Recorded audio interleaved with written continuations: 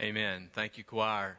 Take your Bibles this morning and turn to the Gospel of John, John chapter 6. The Gospel of John, chapter 6. And I don't do this very often, but I'm actually going to give you an out today, okay? There's a possibility you don't have to sit through this sermon and listen to this message, okay? And that is this. If there's anybody in this place that's never had a difficulty in their life, or you do not anticipate some difficulty in your life, you can go ahead and leave. You can go ahead and just walk out. Now, let me say this to you, that when you walk out, we're going to have a prayer session for you. Because either you're lying or you're incredibly naive right now. And either way, we need to pray for you. Because you see, all of us face difficult moments in our lives. Everybody in this place, everybody today could stand and give some testimony of a difficulty that you have faced. And if you haven't, perhaps again you're naive and you just haven't recognized it, but I will say to you, at some point in your life, you will encounter some type of difficulty. John chapter 6. We see the disciples. They were in the process of seeing God provide. They had seen how God had fed the 5,000. What an incredible event. You can imagine the prayer session and the praise session that really took part after the feeding of the multitude. I'm sure the disciples must have come together and they must have begun to sing something like, "Come thou fount of every blessing." They knew that God had provided and they were singing the praises. They must have thought about that. They must have sang something like one of my favorite hymns, "To God be the glory for what he has done." They must have thought that. It was such an incredible opportunity to see God provide when it seemed like there was no provision. That God showed up, that Jesus Christ provided, and he fed 5,000 plus people. But right after those moments, how many times is it right after one of those spiritual highs that you face a spiritual challenge? I don't know about you, but I've been there several times where everything seemed to be going well. It was like the spiritual high and victory and excitement. And then before you know it, there was a challenge that came in my life. A few Wednesday nights ago, I told our group that for me, Monday mornings are very difficult. Monday mornings are terrible. I don't know why. Maybe it's just because it's Monday morning. But somehow it seems like that's the moment that I am the most vulnerable to Satan's attacks. Adrian Rogers said once upon a time that, the Lord Jesus will return on a Monday morning. Why? Because the Bible says he will return in an hour when you think not. And that is Monday morning, at least for me, when I think not. It's a difficult time because I think Sundays are such spiritual highs for me to be able to come together and worship and celebrate. And then yet, the difficulty that comes, the challenges that will come, often on Monday mornings or other times in life. You and I, we can talk about those times.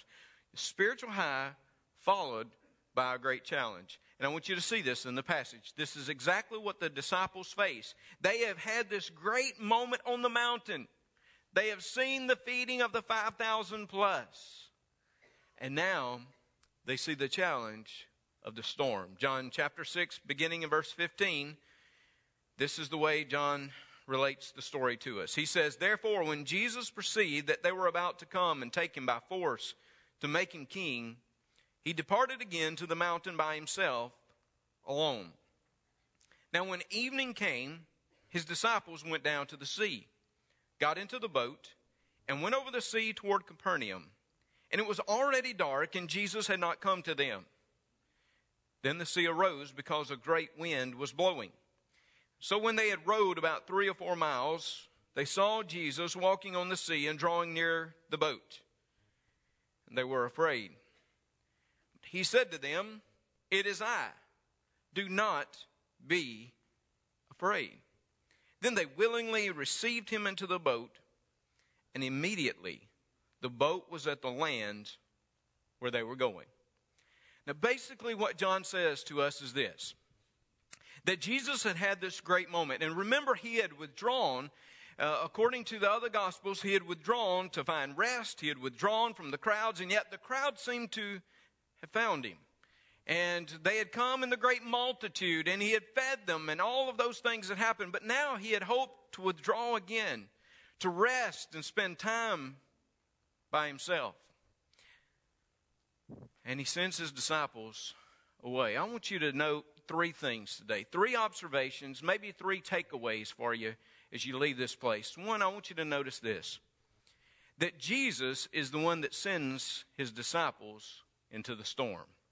Jesus is the one who sends his disciples into the storm. It says here implicitly that he withdrew. There's a sense that he wanted to be alone. Implicitly, it is stated here that he sends the disciples away. Explicitly, in the Gospel of Matthew and the Gospel of Mark, it says that he compelled them. He told them to go on. He is the one that sent his disciples into the storm. Now, when I realized that truth, it seems so strange to me. I mean, why would Jesus purposely send his disciples into a storm? Doesn't that seem strange to you? I mean, would you agree with me that Jesus knew that there would be a storm? And yet he said to them, go on, get in the boat, go away. It seems so strange that Jesus would direct his disciples' path into the midst of a storm.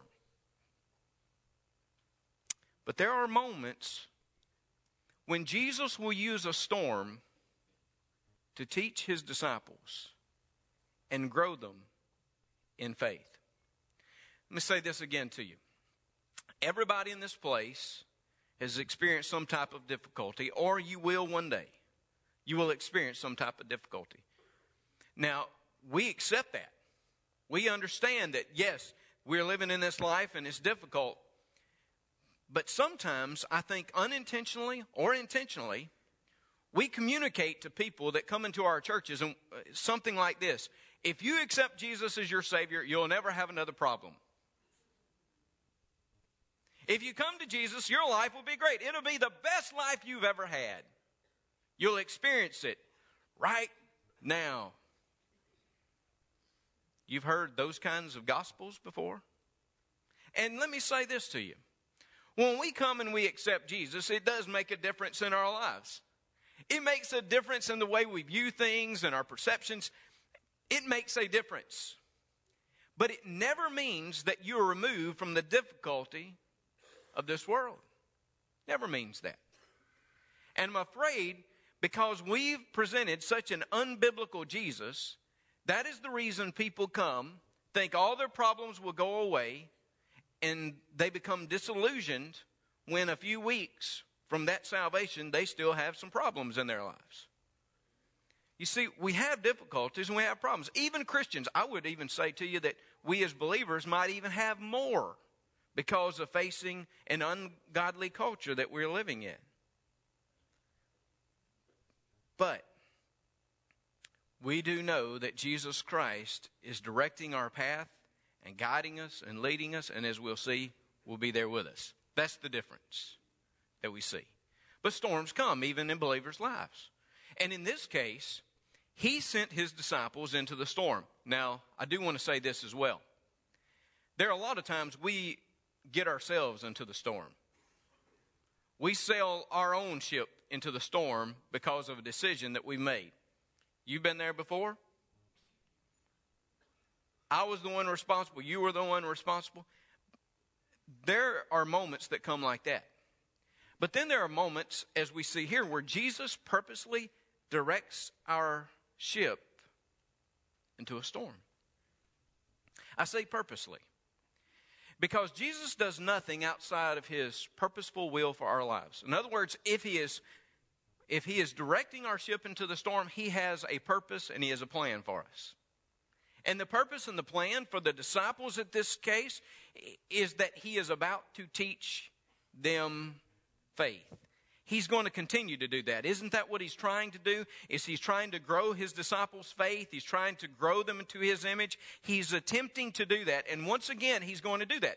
Notice, whether he's on the mountaintop or whether it's on the sea, Jesus can teach people, and he can teach us specifically faith.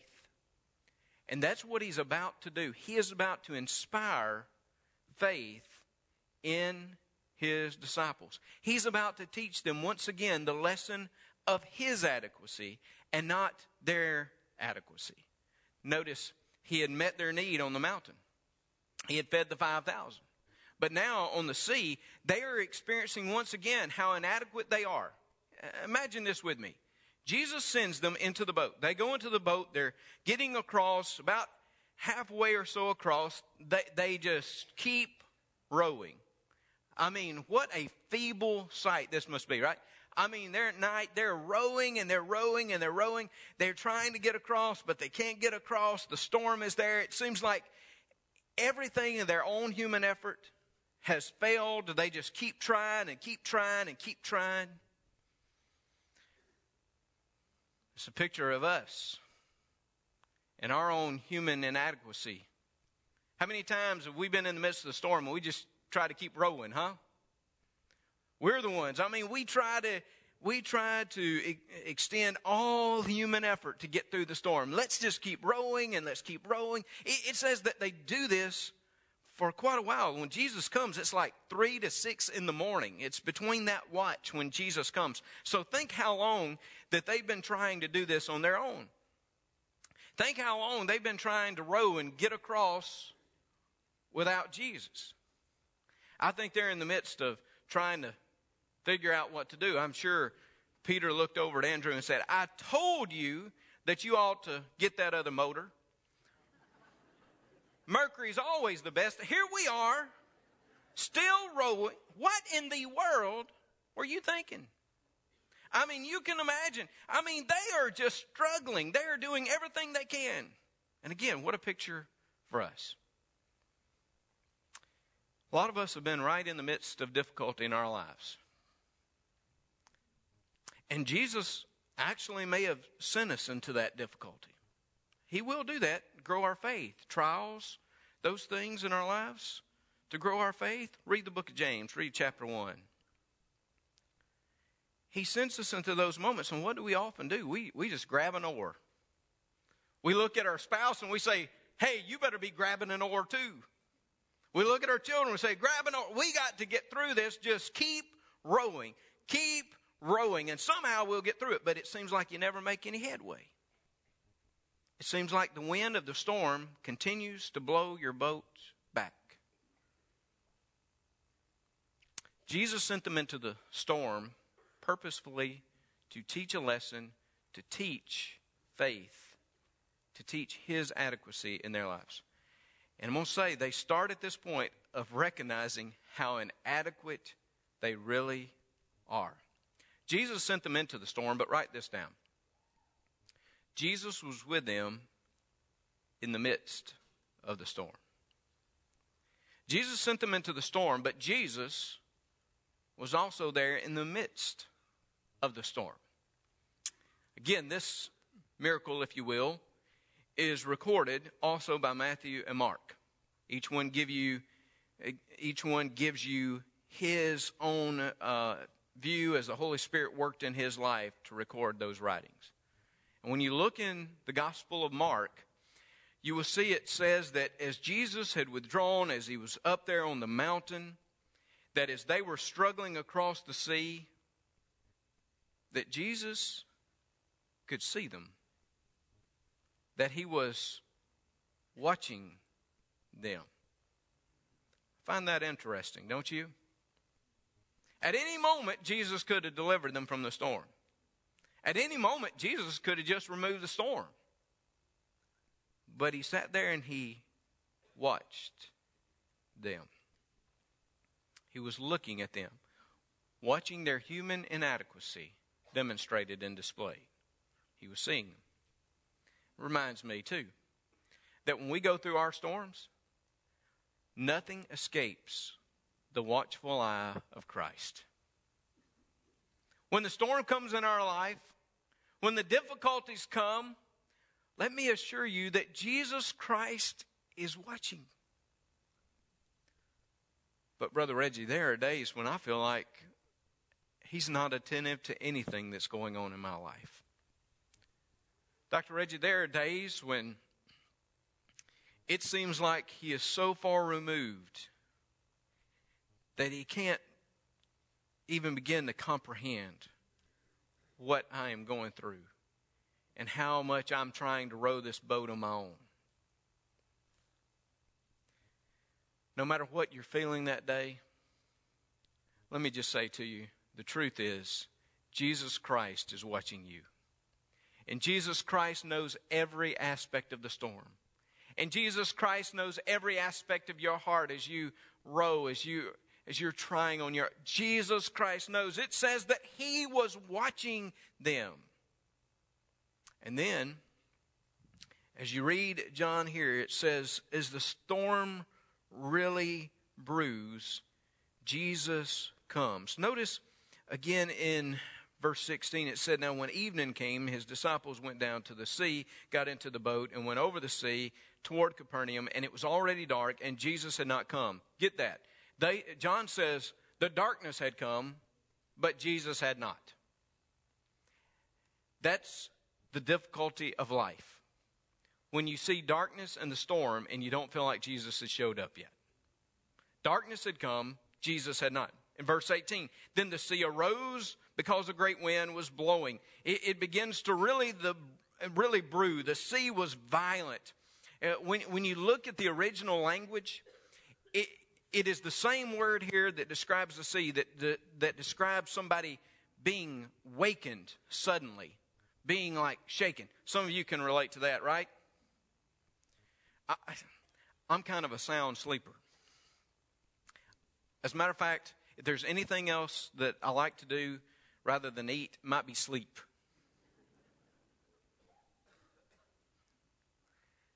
I love to sleep. Man, sound sleep. It takes something kind of rigorous to wake me up. Sometimes it's hard because my children will come and try to wake me up during the night.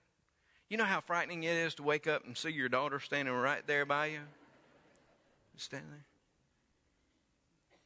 Here, this is the same word that's used to describe the sea, that somehow violently it was working on the disciples. It was like it was shaking them out of a deep sleep. The sea was raging. It seemed like that nothing was going right. They couldn't get across. And then all of a sudden, in the midst of this scene, it says that Jesus comes. Verse 19, when they had rowed about 3 or 4 miles, they saw Jesus walking on the sea and drawing near the boat, and they were afraid.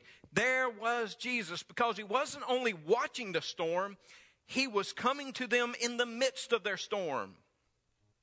And that's the Christ we serve. A Christ that watches us through the storm, but also a Christ that is willing to come to us in the midst of the storm. And thanks be to God for that. Thanks be to God that when I'm in the midst of my greatest difficulty in life, Jesus Christ is watching, and He's not only watching, but He's there. He comes to them at the appropriate moment, at the appropriate time. He comes walking on the sea. They were scared. I bet they were. Can you imagine somewhere between 3 or 6 o'clock in the morning, you've been rowing all night, storm, sea, all kinds of stuff raging, and all of a sudden you see something walking on the water? The other Gospels say that they were concerned because they believed it to be a ghost or an apparition. But here, they eventually recognize it's Jesus. Why would they not expect Him to come? I mean, why were they not expecting Jesus Christ to come? Because, look, people don't walk on water. But that's what they thought. Why do we not expect Jesus to come in the midst of our storm? Well, he's so busy. He's got so many other things to attend to. I don't know about you, but my God is great enough to be there for me and be there for you at the same time. Jesus Christ comes. In the midst of the storm, He comes. They were afraid. But He said to them, "It is I." For those of you that have been in the churches or in the church for a while, and you've studied the I am statements of John, the deity statements, the divine statements, I am, even though it says it is I, basically what he says is I am. If you look at the original text, I am. It's one of the I am statements, like, it's me. I am. I am God. I am Jesus. I think there's divinity that's found within those words. As you read through the passage, as you read through the Gospel of John, and you see how the I am statements, remember as God had disclosed his revelation to Moses, and he had said, I am that I am. It is as though Jesus, through John, especially as the Holy Spirit is recording these words, somehow speaks to us and says, each time that he makes the claim that I am, he is speaking of his deity, that he is God. And hey, even his act of coming to them in the method that he chose demonstrated he was God. Because how many people can walk on water? Anybody? Now, hold on. I didn't ask you if they thought they could walk on water. Some of you would start pointing fingers and all of that. How many people actually can walk on water? I admit to you, I can't even swim in water. Connor's proud I didn't tell him that before I got in the baptistry with him this morning or so. I can't even swim, much less walk. It somehow denies all aspects of natural law that you would be able to walk on water. Nobody can do that. Nobody except God. And Jesus Christ demonstrates who he is and his identity. He says, I am. I'm here with you, and I am God, and I am right by you. You can be assured that when you are walking in your storm and the difficulties that come, he's there in the midst of those storms. And he is truly God. And it's in the midst of storms that, yes, he teaches you and he teaches me faith. And he reminds you that you and I can trust him. Listen, how would we know that he ever walked on water if he did not purposely send us through the storm? We would never be able to see the glory and the greatness of God, not to the level we could, except that he sent us through the storm. It's through the storm, it's through the difficulty that you truly begin to see God's glory. They respond with fear, and yes, the other gospel writers indicate that it is because at first they believe him to be a ghost, an apparition. But there's also a sense within this passage, I think, and the other passages that relate this story, where they also respond, it seems, with like a reverential fear. Reverential fear. The idea that here's God walking on water. And look, when you walk by Jesus, and you begin to think, oh, it's just Jesus, and he's my friend, and we're walking, and we're doing. Familiarity breeds contempt sometimes.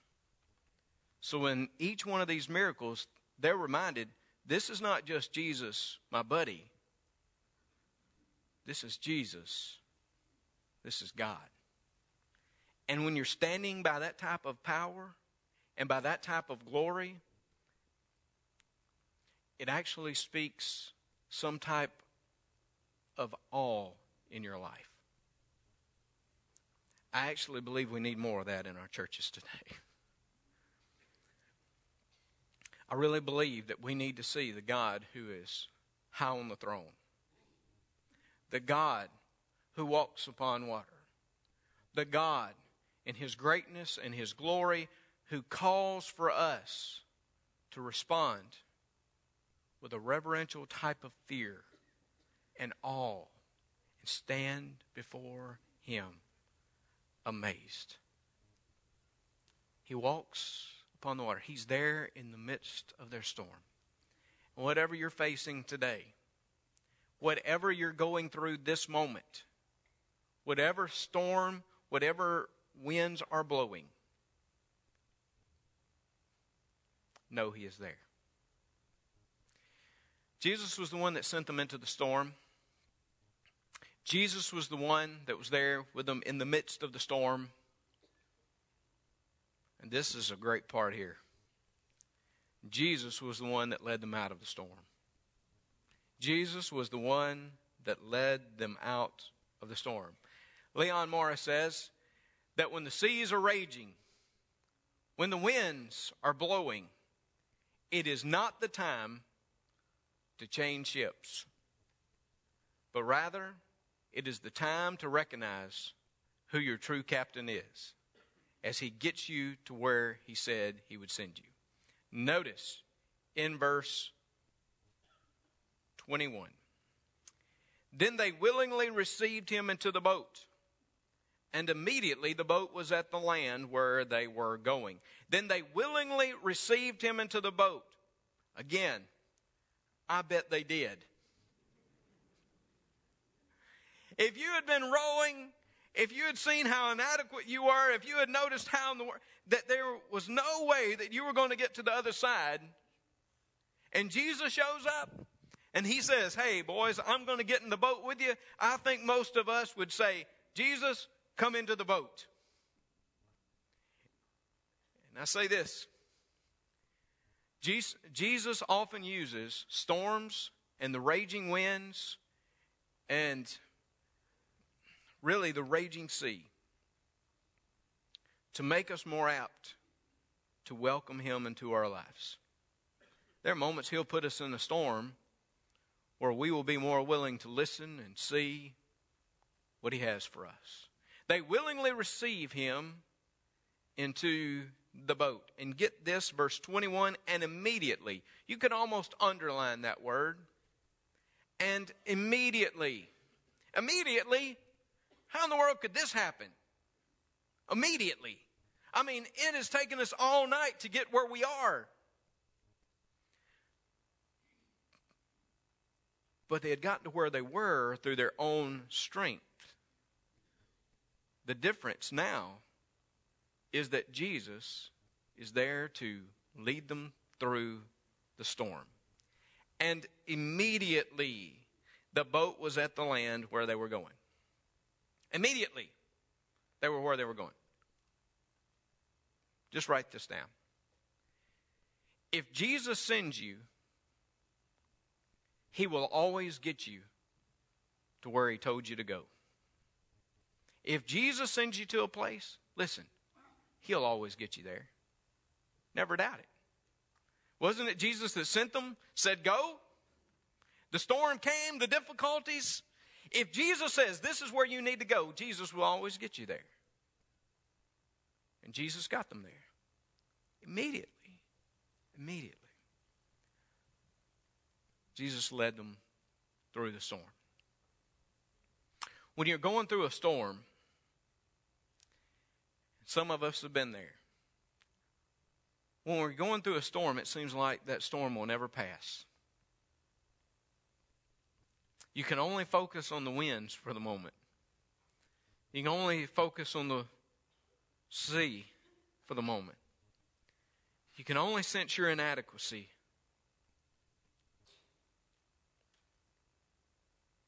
But when the storm is over, when God got you to where He said He would get you, you begin to recognize the power and the glory of God.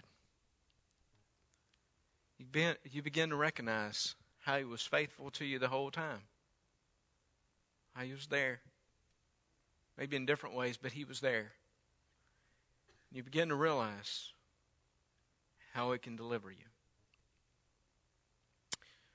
Well, it is interesting that John, under the inspiration of the Holy Spirit, recorded the feeding of the 5,000 plus, and in the midst of that discourse, he recorded the walking on water of Jesus. The two of those miracles combined. Now remember, after he had fed the 5,000 plus, they wanted to make him a king. They were kind of like, hey, he's the new Moses in town. And when you combine the feeding of the 5,000 plus and the walking on water, it would only further that. Why? Because remember, Moses was the one that had fed the people. Well, we know the Father provided the manna from heaven under Moses' leadership, fed the people. And it was Moses who had stood before the Red Sea. Remember that? And God had demonstrated his salvation. Whether it was on water or whether it was on land, they had seen the power of God. And Moses led the people of Israel, to deliverance. Well, in the midst of this discourse of John, here you have Jesus Christ, proclaimed to be the new Moses. And here he put land and sea, land and water together. And it reminds us, hey, that God's power, that Jesus' power is not limited to the land. It's not limited to the sea. God can deliver you on land and provide for you. Listen to me. Jesus can provide for you in the sea as well.